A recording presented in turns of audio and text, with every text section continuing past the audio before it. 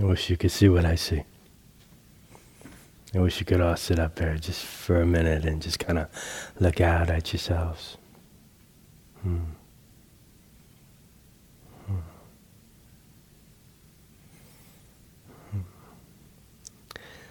We get to come in and out of this room, and it's changed in a couple of days. Even though a lot of you are new to retreat, there's a certain kind of stillness and sweetness I even feel. Yeah, maybe you can get a sense of that, the way you felt when you came in, and then more and more parts of ourselves begin to arrive as the nervous system unwinds. You know, usually I move through the world pretty quick with my body, and then I catch up with my body on retreat in a certain way. Usually there's some bills to pay, you know, there's some rectifying that has to happen that I've been avoiding in a certain way, yeah.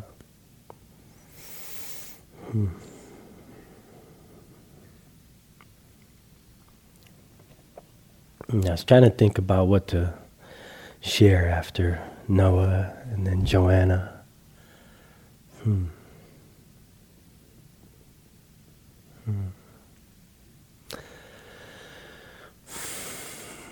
And I guess what I landed on was this love affair that we have going with awakening, with freedom, with happiness, with liberation, however you frame it. But I see it as a love affair.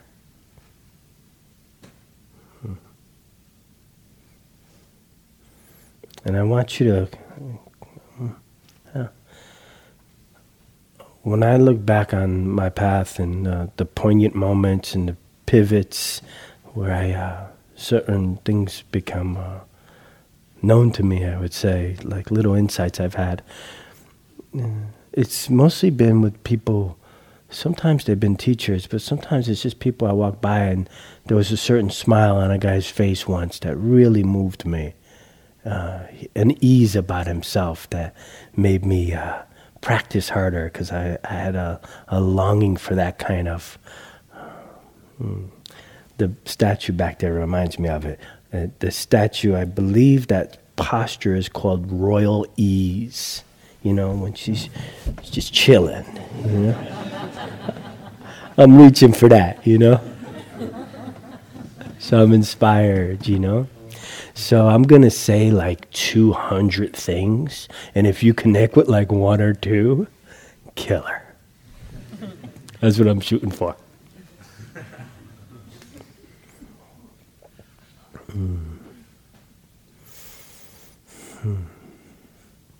I was reflecting on the path I took to get to this room. Super zigzaggy. No GPS. Just all around the world and I, you know?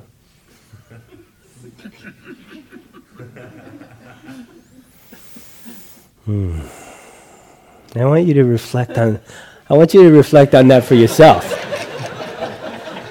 Not Lisa Stansfield, but your own path here.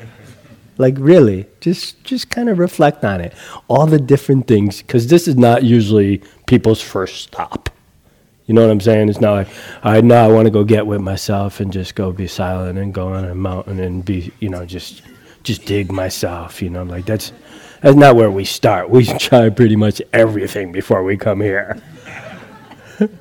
So I want you to just remember all the different modalities you learned. I mean, cats were in Dianetics, cats were buying Tony Robbins tapes, cats were, you know, all of it, right? Just reflect on that for a second. Like the ridiculous shit you did to try to find happiness, right? Yeah. I mean, it's endless, man. Like, I was reflecting, I was like, yeah, man, so many moments in my life I felt like, nah, this is it. This is the jam right here. This mullet that I'm rocking, and this, I'm killing it, son, and this is going to kill it forever. You know what I mean? Like, I know I'm dating myself a little bit, but I know some of y'all had perms, and you were like,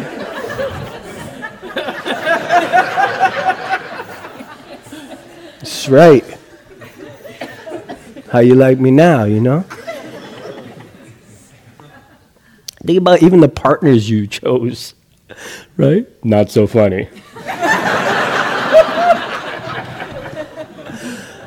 And I thought, like, this is it, man. Maybe this is my jam right here. Wow. All the weird stuff we did to try to be happy, right? Wow. I got tattoos to prove it, you know? Wow.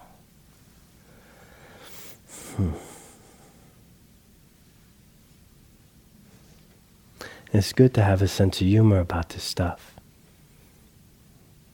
about our journey, you know? We could take this stuff really, really seriously and super personally. Like some people are mad right now that I just dissed Tony Robbins. You know what I mean? They just say, no, but that's my man, you know? Big shout out, I love the dude. And here we are. But there's a lot of moments I thought, this is it. Even in meditation, you know, we get to that calm, peaceful state, that connectedness, and it's like, yo, this is it. It's like, nah, man, this is this. This is this. Every time.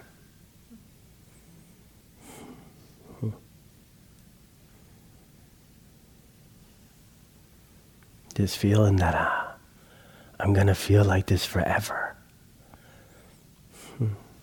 It's so compelling. I feel it all the time. You know, like even it's gotten really cold, right? And I was just like, it's never been hot. You know, I was just driving up. It's like, it's fucking freezing up here, man. Like, I can't teach under these conditions. This is bullshit. I was sweating 4 hours ago. But there's a way that the mind just kind of like, this is it, man. This sucks. I'm thinking about all the pleasure, you know? All the ways that I sought happiness through sense pleasures. And, you know, if that worked, we would have already been fulfilled, right? Like we would have. I mean, just consider the piles of sense pleasures you've enjoyed.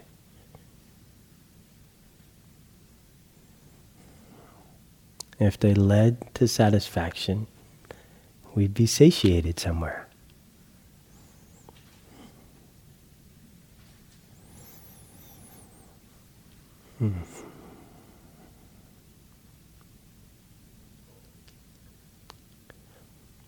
You know, I understand this practice a little bit. For me, it's like a practice of coming back. You know, my mind wanders, I come back. I start leaning towards some other moment, I try to come back. So it's like this constant arrival. Because there's so many moments of my life that I think that some other moment is going to be just better. You know, I think it's going to hold what this one doesn't.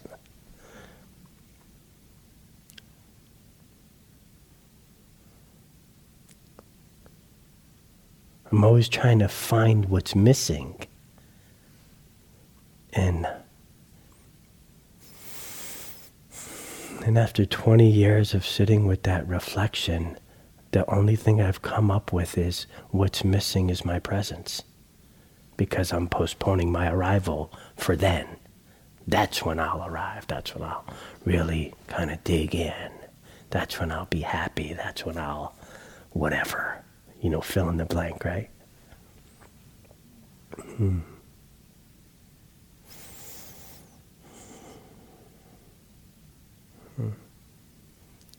I hear some of my teachers, like I read this guy, Nisargadatta, and he talks about, he said, the problem is not desire, it's that your desires are too small.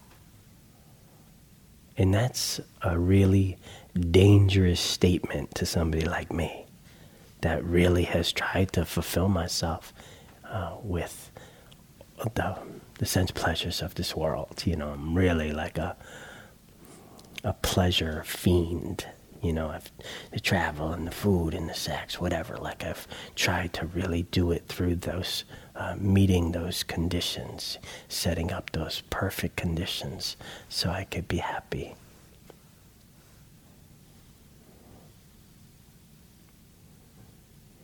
When I came to the path and they started talking to me about attachment and renunciation, and it was really hard to not want what I want. I want what I want. Because that's what it felt like. They were like, no, don't want that. It's just like, y'all don't want that?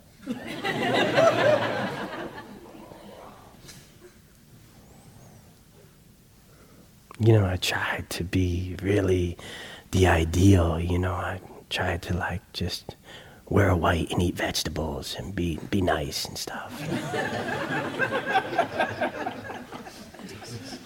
It felt very forced. It was really...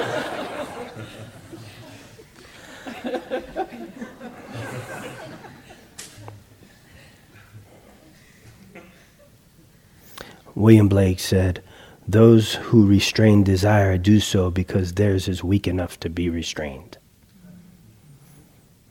So I was trying to figure out how to be in this whole Buddhist realm and be Italian. You know what I'm saying?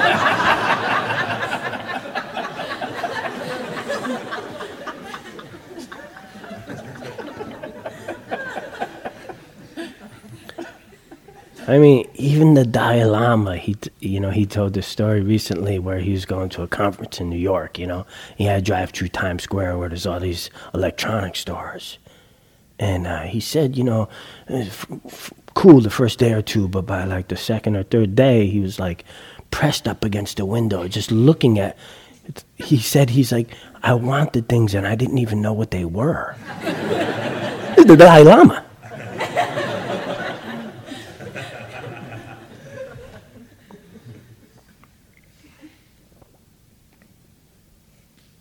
So how do we respond to this wanting mind, and what do we really want?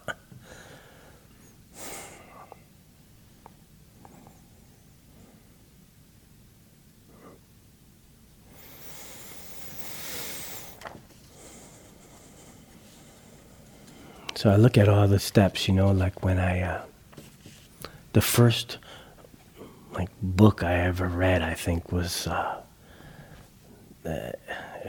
it was really bad.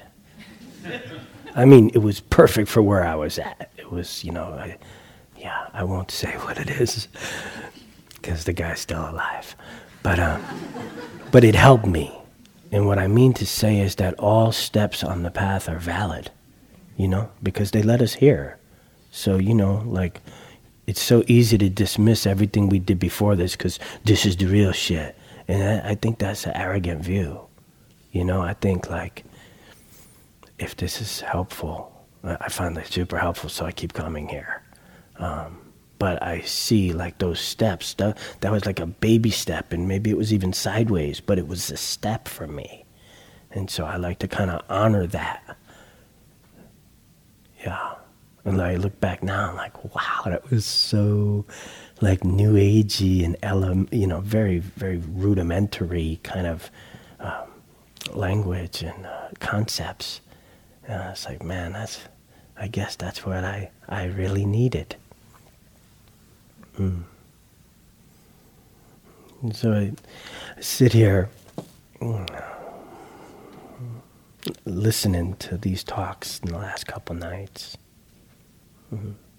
Noah and Joanna were talking about this wisdom aspect of the path. Noah started telling us how much of a relief it is that it's not our fault. That it's not us, it's the system that's really, really, that there's always going to be this pain. It's not that we're bad at living. And I get that sense of relief. Joanna asks us to really conserve our energy for what really matters, right? What do we have jurisdiction over, right? It reminded me of one of my favorite Hafiz poems. He writes, "My dear, is it true that your mind is sometimes like a battering ram, running all through the city, shouting so madly, inside and out, about the 10,000 things that do not matter?"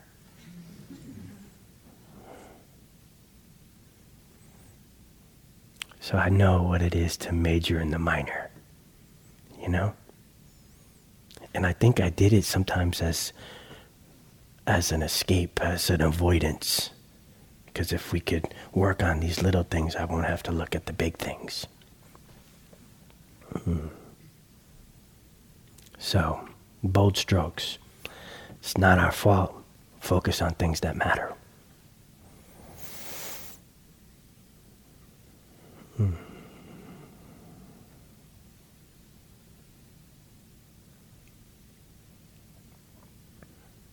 So I guess this talk is trying to convince you that you already care very deeply about what's going on here.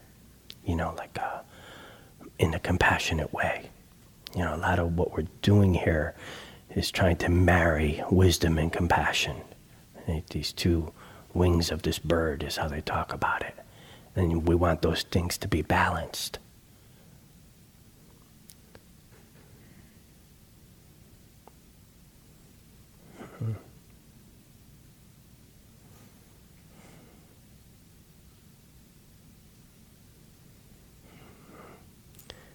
And I think we have a lot of it in us already. Like if we didn't care, like deeply, things wouldn't bother us so much, right? It's because we care, right? That we have this vested interest in our happiness. It's a sign of love, as Nisargadatta might say, a sign of love that we bear for ourselves.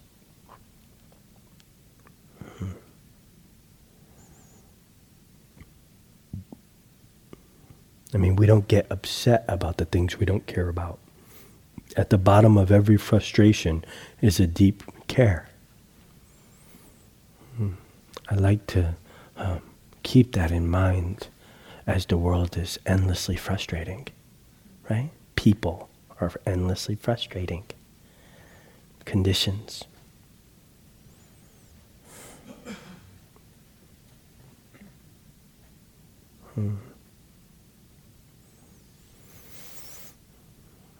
I'm sure there's parents in the room. I just became one about 10 weeks ago.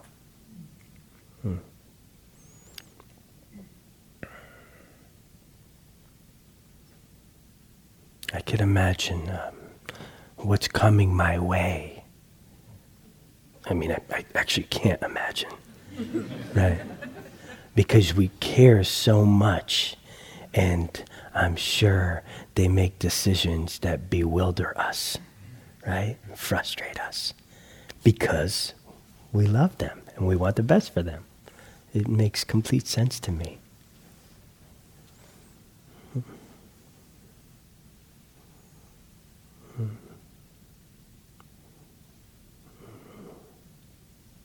I mean, why else would you be here if you didn't care? You know? This is not a place to come for people that don't care. Like, it really is an acknowledgement of a deep caring for me. That's how I see it. Most teachers teach through whatever insights they came through, right? So if we're talking about wisdom and compassion, I'm definitely on the compassion side of understanding. That's what's led me to whatever peace I have. This wisdom and compassion, you can see it in every moment of our practice because it's always present. The wisdom is knowing what's happening, and the compassion is the heart that it's received with. So there's always these two components. Do we know what's happening? How is it being held? Right?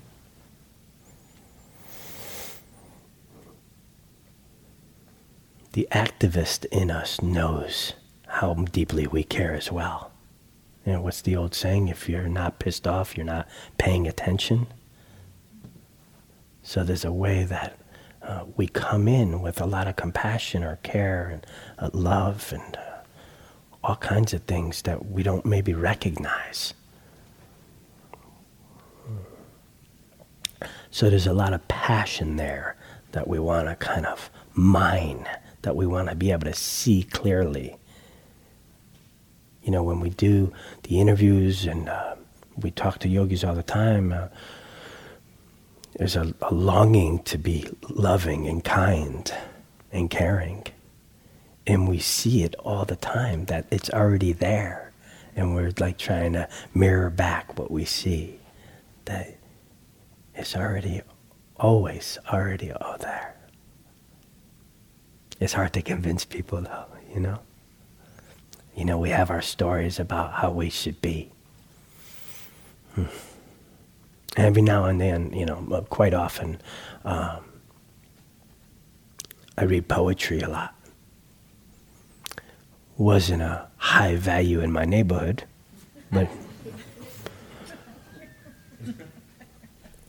but I find myself sometimes full of fear and doubt, like anybody, I think. Where I feel alone in the world in some way, something happens and I'll kind of reach for something that will help me reconnect with my heart of hearts, to remind me that there's a great heart underneath whatever's happening right now, bro. Yeah, if you've been on retreat with me, you've probably heard this.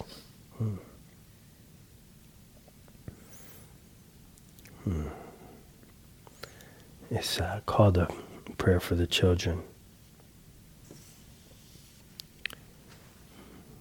We pray for the children who sneak popsicles before supper, who erase holes in math workbooks, who could never find their shoes. And we pray for those who stare at photographers from behind barbed wire, who can't bound down the street in a new pair of shoes, who never counted potatoes, who are born in places where we wouldn't be caught dead, who never go to the circus, who live in an X-rated world. We pray for children who bring us sticky kisses and fistfuls of dandelions, who hug us in a hurry and forget their lunch money. And we pray for those who never get dessert, who have no safe blanket to drag behind them, who watch their parents watch them die, who can't find any bread to steal, who don't have any rooms to clean up, whose pictures aren't on anybody's dresser,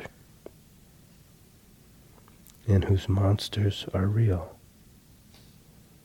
And we pray for children who spend all their allowance before Tuesday, who throw tantrums in the grocery store and pick at their food, who like ghost stories and who shoves dirty clothes under the bed, who never rinse out the tub and who gets visits from the tooth fairy, who don't like to be kissed in front of the carpool, who squirm in church and scream in the phone, whose tears we sometimes laugh at and whose smiles can make us cry.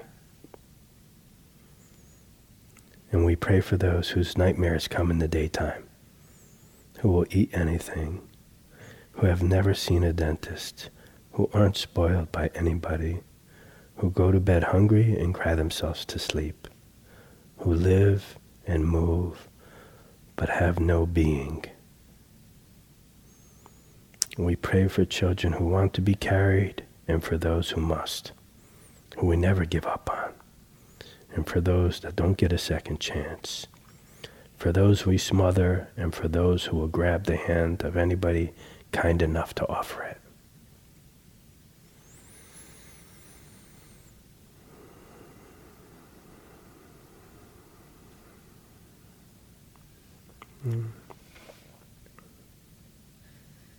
It connects me back into what I care about.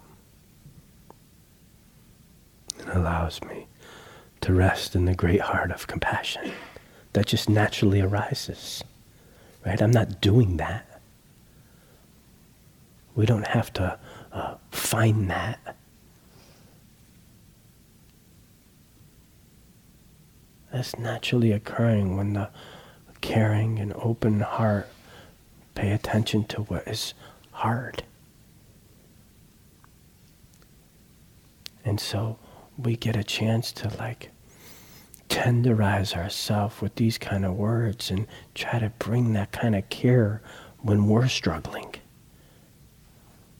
And we struggle all the time. We struggle with how we should be, how things should be, how the people around us should be. Okay, how do we keep meeting ourselves with that kind of friendliness that we've been practicing in the afternoons? How do we keep coming back? Because it's easy to get lost in stories. The narratives sometimes can be so compelling that I forget what's important. And so the practice is to continue to come back and remember. Sometimes we act like we have no relatives.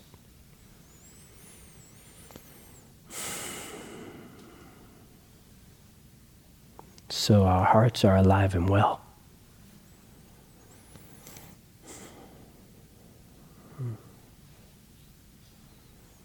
Sometimes the practice is so strange. So I told you I have this newborn and my time is not my own anymore. I thought that was a cool concept before I had him. I did. I was like, the Vinny show has been killer, but it's almost ready to jump the shark, so maybe, huddle around something else. Selfless, like I've devoted my whole life to myself and, my loved ones, but this would be a selfless service. And he is not going anywhere.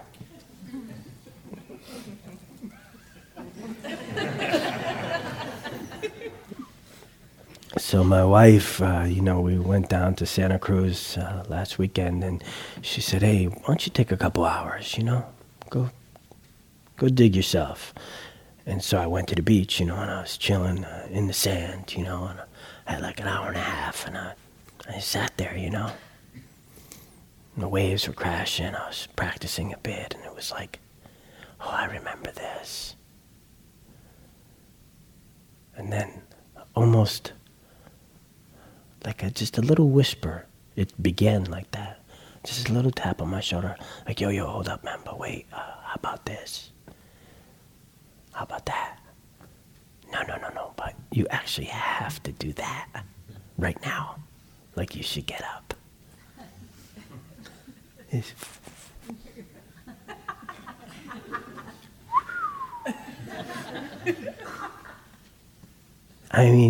I'm sitting in one of the most beautiful places I've ever been. And the mind that doesn't know peace is just activated.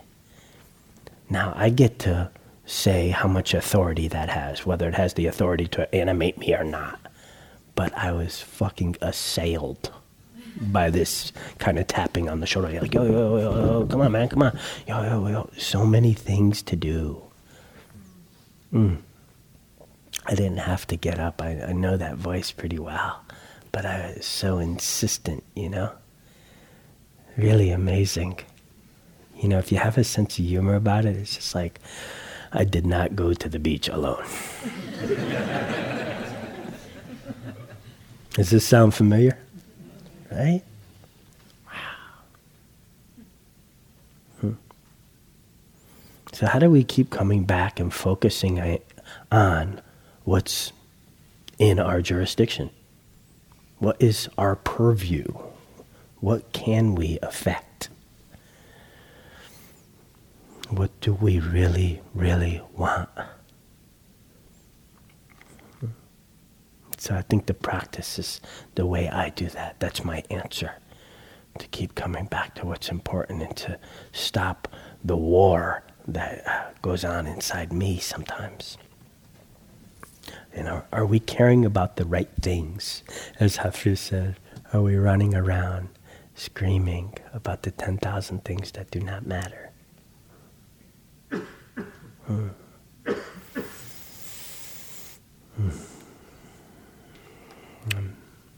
Me and my wife have a really beautiful relationship. I'm so blessed. And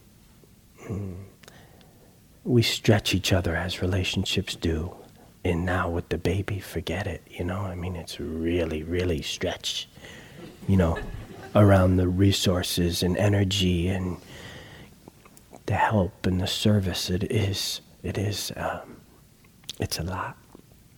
And it doesn't feel hard, though, because there's love there. So there's not even a moment's hesitation when she asks me to do something. It's just like, oh, cool, however I can help, when love is there, anything is possible. You know that feeling, right? So we bring that into our practice. And when that kind of care is there, we can almost be with anything. There can be like, I worked with anxiety a lot in my own person, in my own body, and sometimes that felt hard to care about. That I just wanted it to go away. And so how do we, when we're feeling activated in some way, or if we're in grief, or if, whatever we're working with, whatever is working us, how do we surround ourselves with that kind of care and say, all right, when love is there, anything is possible. I can bear these sensations. The story is much harder to bear, but the sensations, I can usually tend to them with quite a lot of kindness.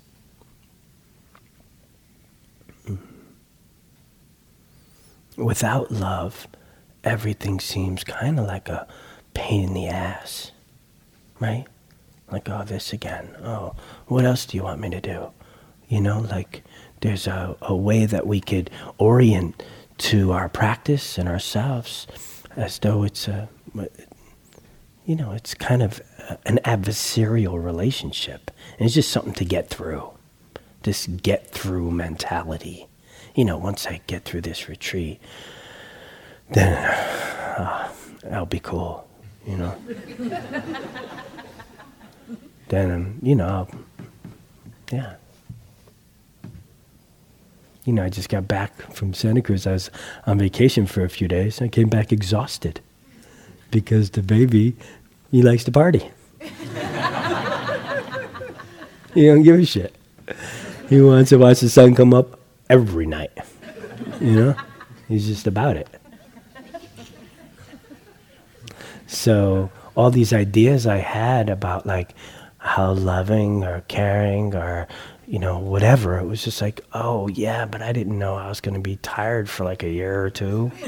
I thought I was going to be working with 100% Vinny. Like I could show up for things, But I feel like I'm driving home from Burning Man for the last 10 weeks. I'm like, what is going on, dude?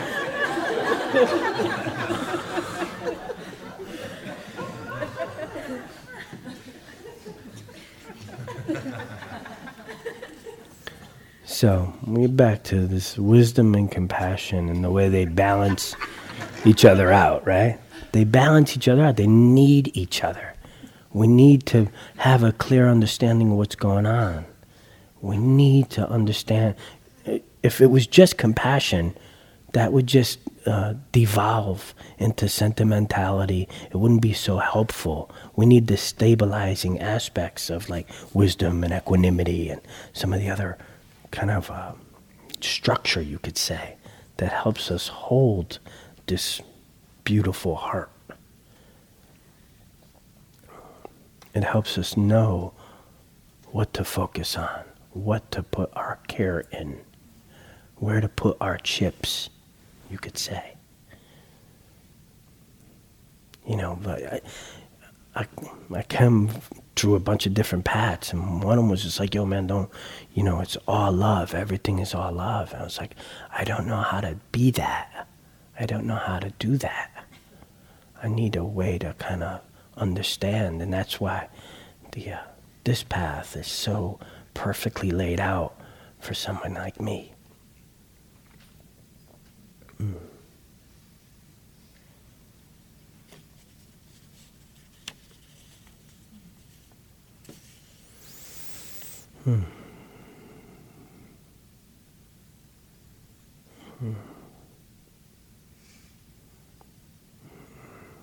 I think about retreat, it's like we realize how long we've been on autopilot, right? It's like a way of like, okay, the last time I remember this was 9 months ago at my last retreat. Where have I been? What have I been doing? Who's been driving? Like, so we have this longing for embodiment that I hear a lot, and I feel it, and I have it. And I think that's really beautiful.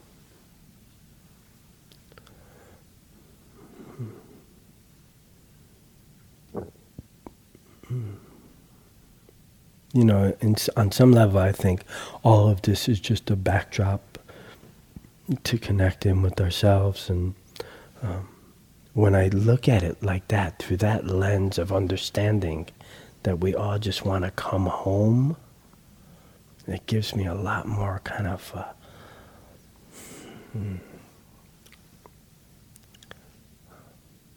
it helps me with my understanding of why people are doing what they're doing. I'm easily perplexed by people's actions. I really want to understand, and that helps me understand. So we come up on these hillsides and we try to step out of the charade of ego, of personality, even for a moment, right?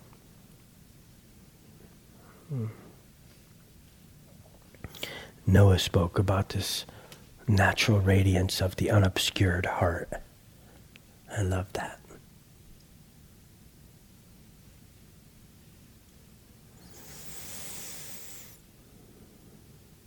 And there's all these weather systems that move through and cloud up the sun, right? I mean, they move through the atmosphere, and it can feel like, man, I can't remember that there's a blazing sun behind there right now.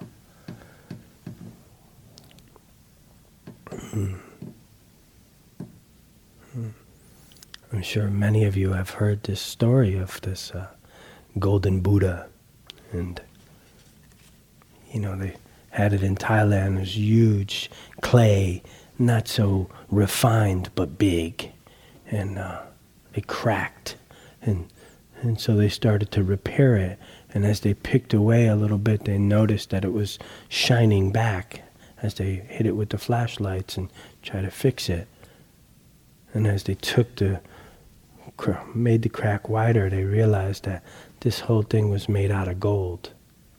The gold Buddha, huge, worth, priceless. And they found out that, 100 years before, that a neighboring army was coming, so the monks covered it all up and left. They knew that they would steal the statue if it was gold, so they put the clay on top of it, and it's just so the story of us.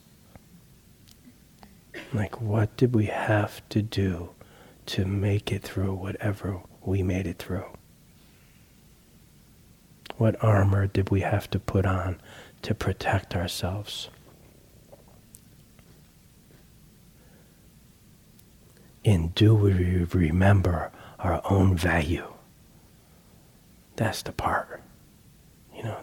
Do we remember, or do we start relating to ourselves as the armor, as the self-protection?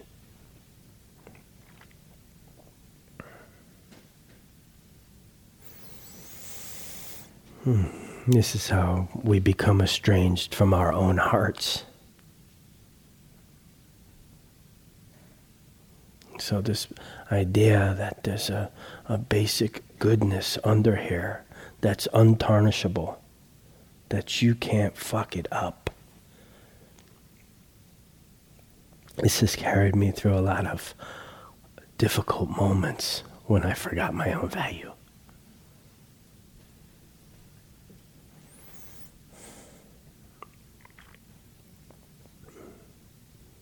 And so how do we keep coming back when we get lost in these kind of stories of separation, this self-protection, I'll call it?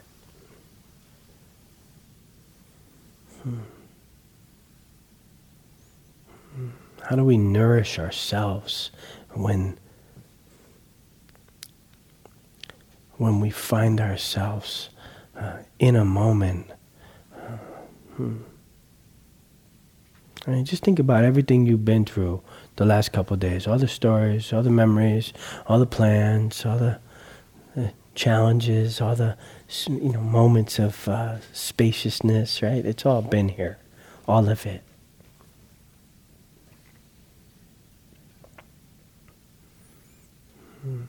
And maybe there's been some moments that it all kind of fell away and there was just some space.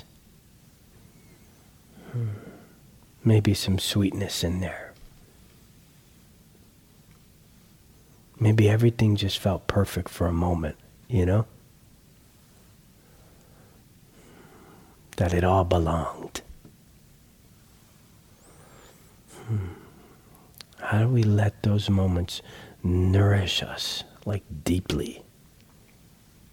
How do we recognize peace and space, from the constant narrative that many of us live our lives in?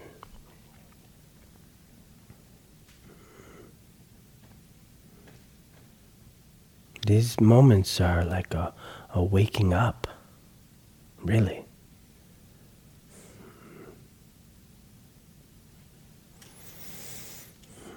We wake up to this feeling that we are presence.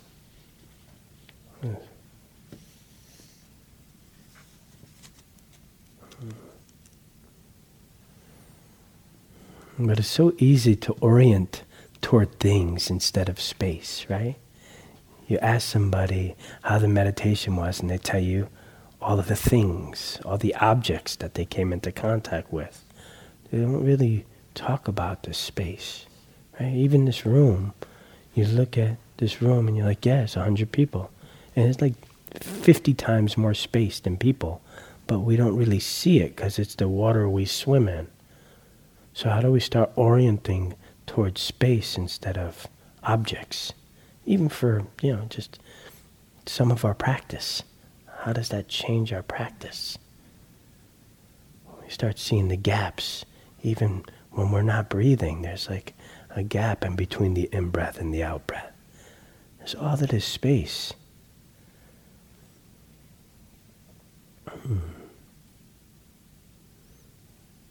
So we don't recognize space. And one teacher said, he goes, look, I don't know what it is, but this ain't it. Right? He was just really clear that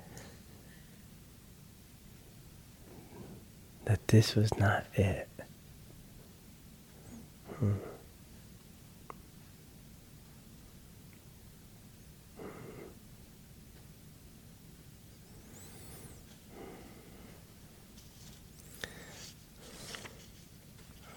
Juan Diaz, he said, the half-life of love is forever. Very sweet. I think the practice continually asks us, what kind of lover are you? What kind of lover are you? Can you imagine if we were in a relationship and you said, as long as you act exactly how I want you to, I'm going to be here. I'll totally show up for the relationship. Imagine your wedding vows.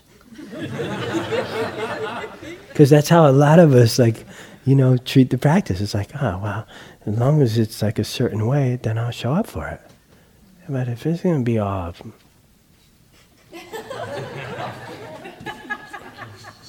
then I'll take my cushion and go home.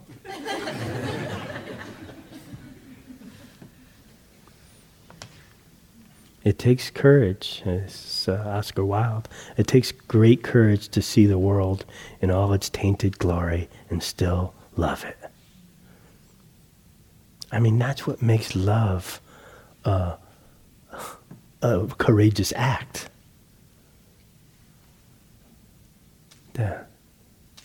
If love was just lovable, then that's not a stretch. That's just common sense. And it's just like, yeah, I would love something that's lovable. That doesn't make you a great lover.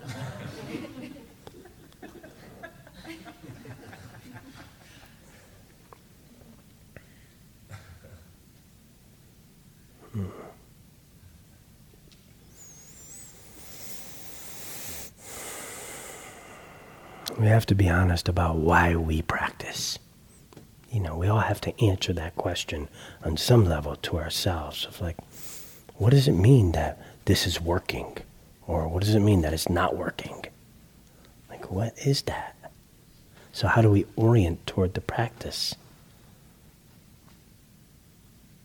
Toward these hearts that we continually doubt that they're not going to be loving enough or caring enough, or we forget about them, One guy wrote, he says, don't meditate to fix yourself, to heal yourself, to improve yourself, or to redeem yourself. Rather, do it as an act of love, of deep, warm friendship to yourself. In this way, there's no longer any need for the subtle aggression of self-improvement, for the endless guilt of not doing enough.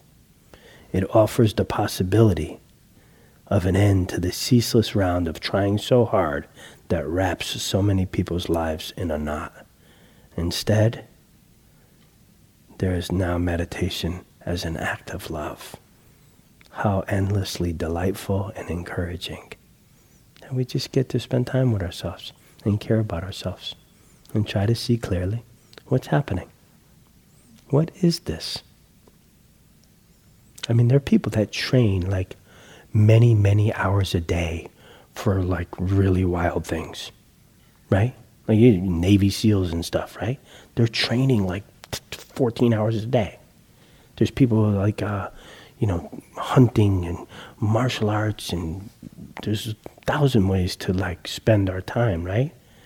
And people train super hard for what they love. So how hard are we willing to reach for this? We say like this is the most important thing, maybe. I know I do. And it's like, just because it's our natural radiance of the unobscured heart doesn't mean that we don't have to work hard. Doesn't mean that we don't have to train hard, to train the mind, to train the heart. So what are you willing to do for love? Because that's the way it comes up in my mind. We've applied almost a monastic discipline to meeting our pursuit of happiness, right? So what if we came at practice with the same vigor, the same kind of energy, that we did with making money or looking good or finding partners or any of the other ways that we try to make ourselves happy? If we spent a quarter of the time we did on our computer or our phones or on social media practicing, we'd be enlightened already. We would. We would.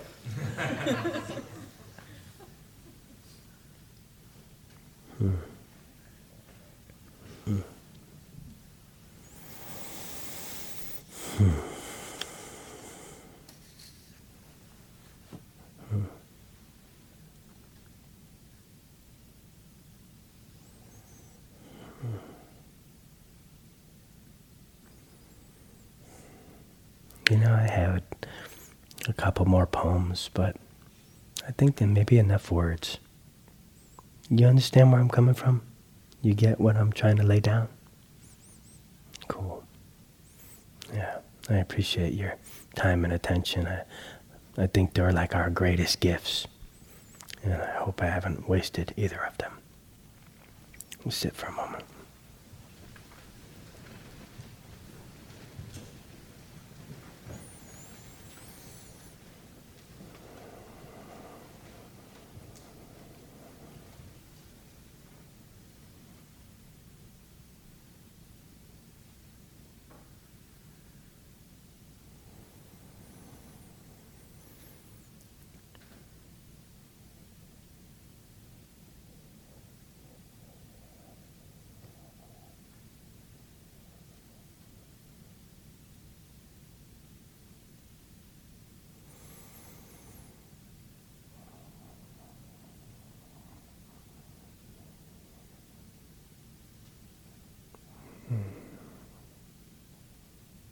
Wrap yourself up with that love as much as possible.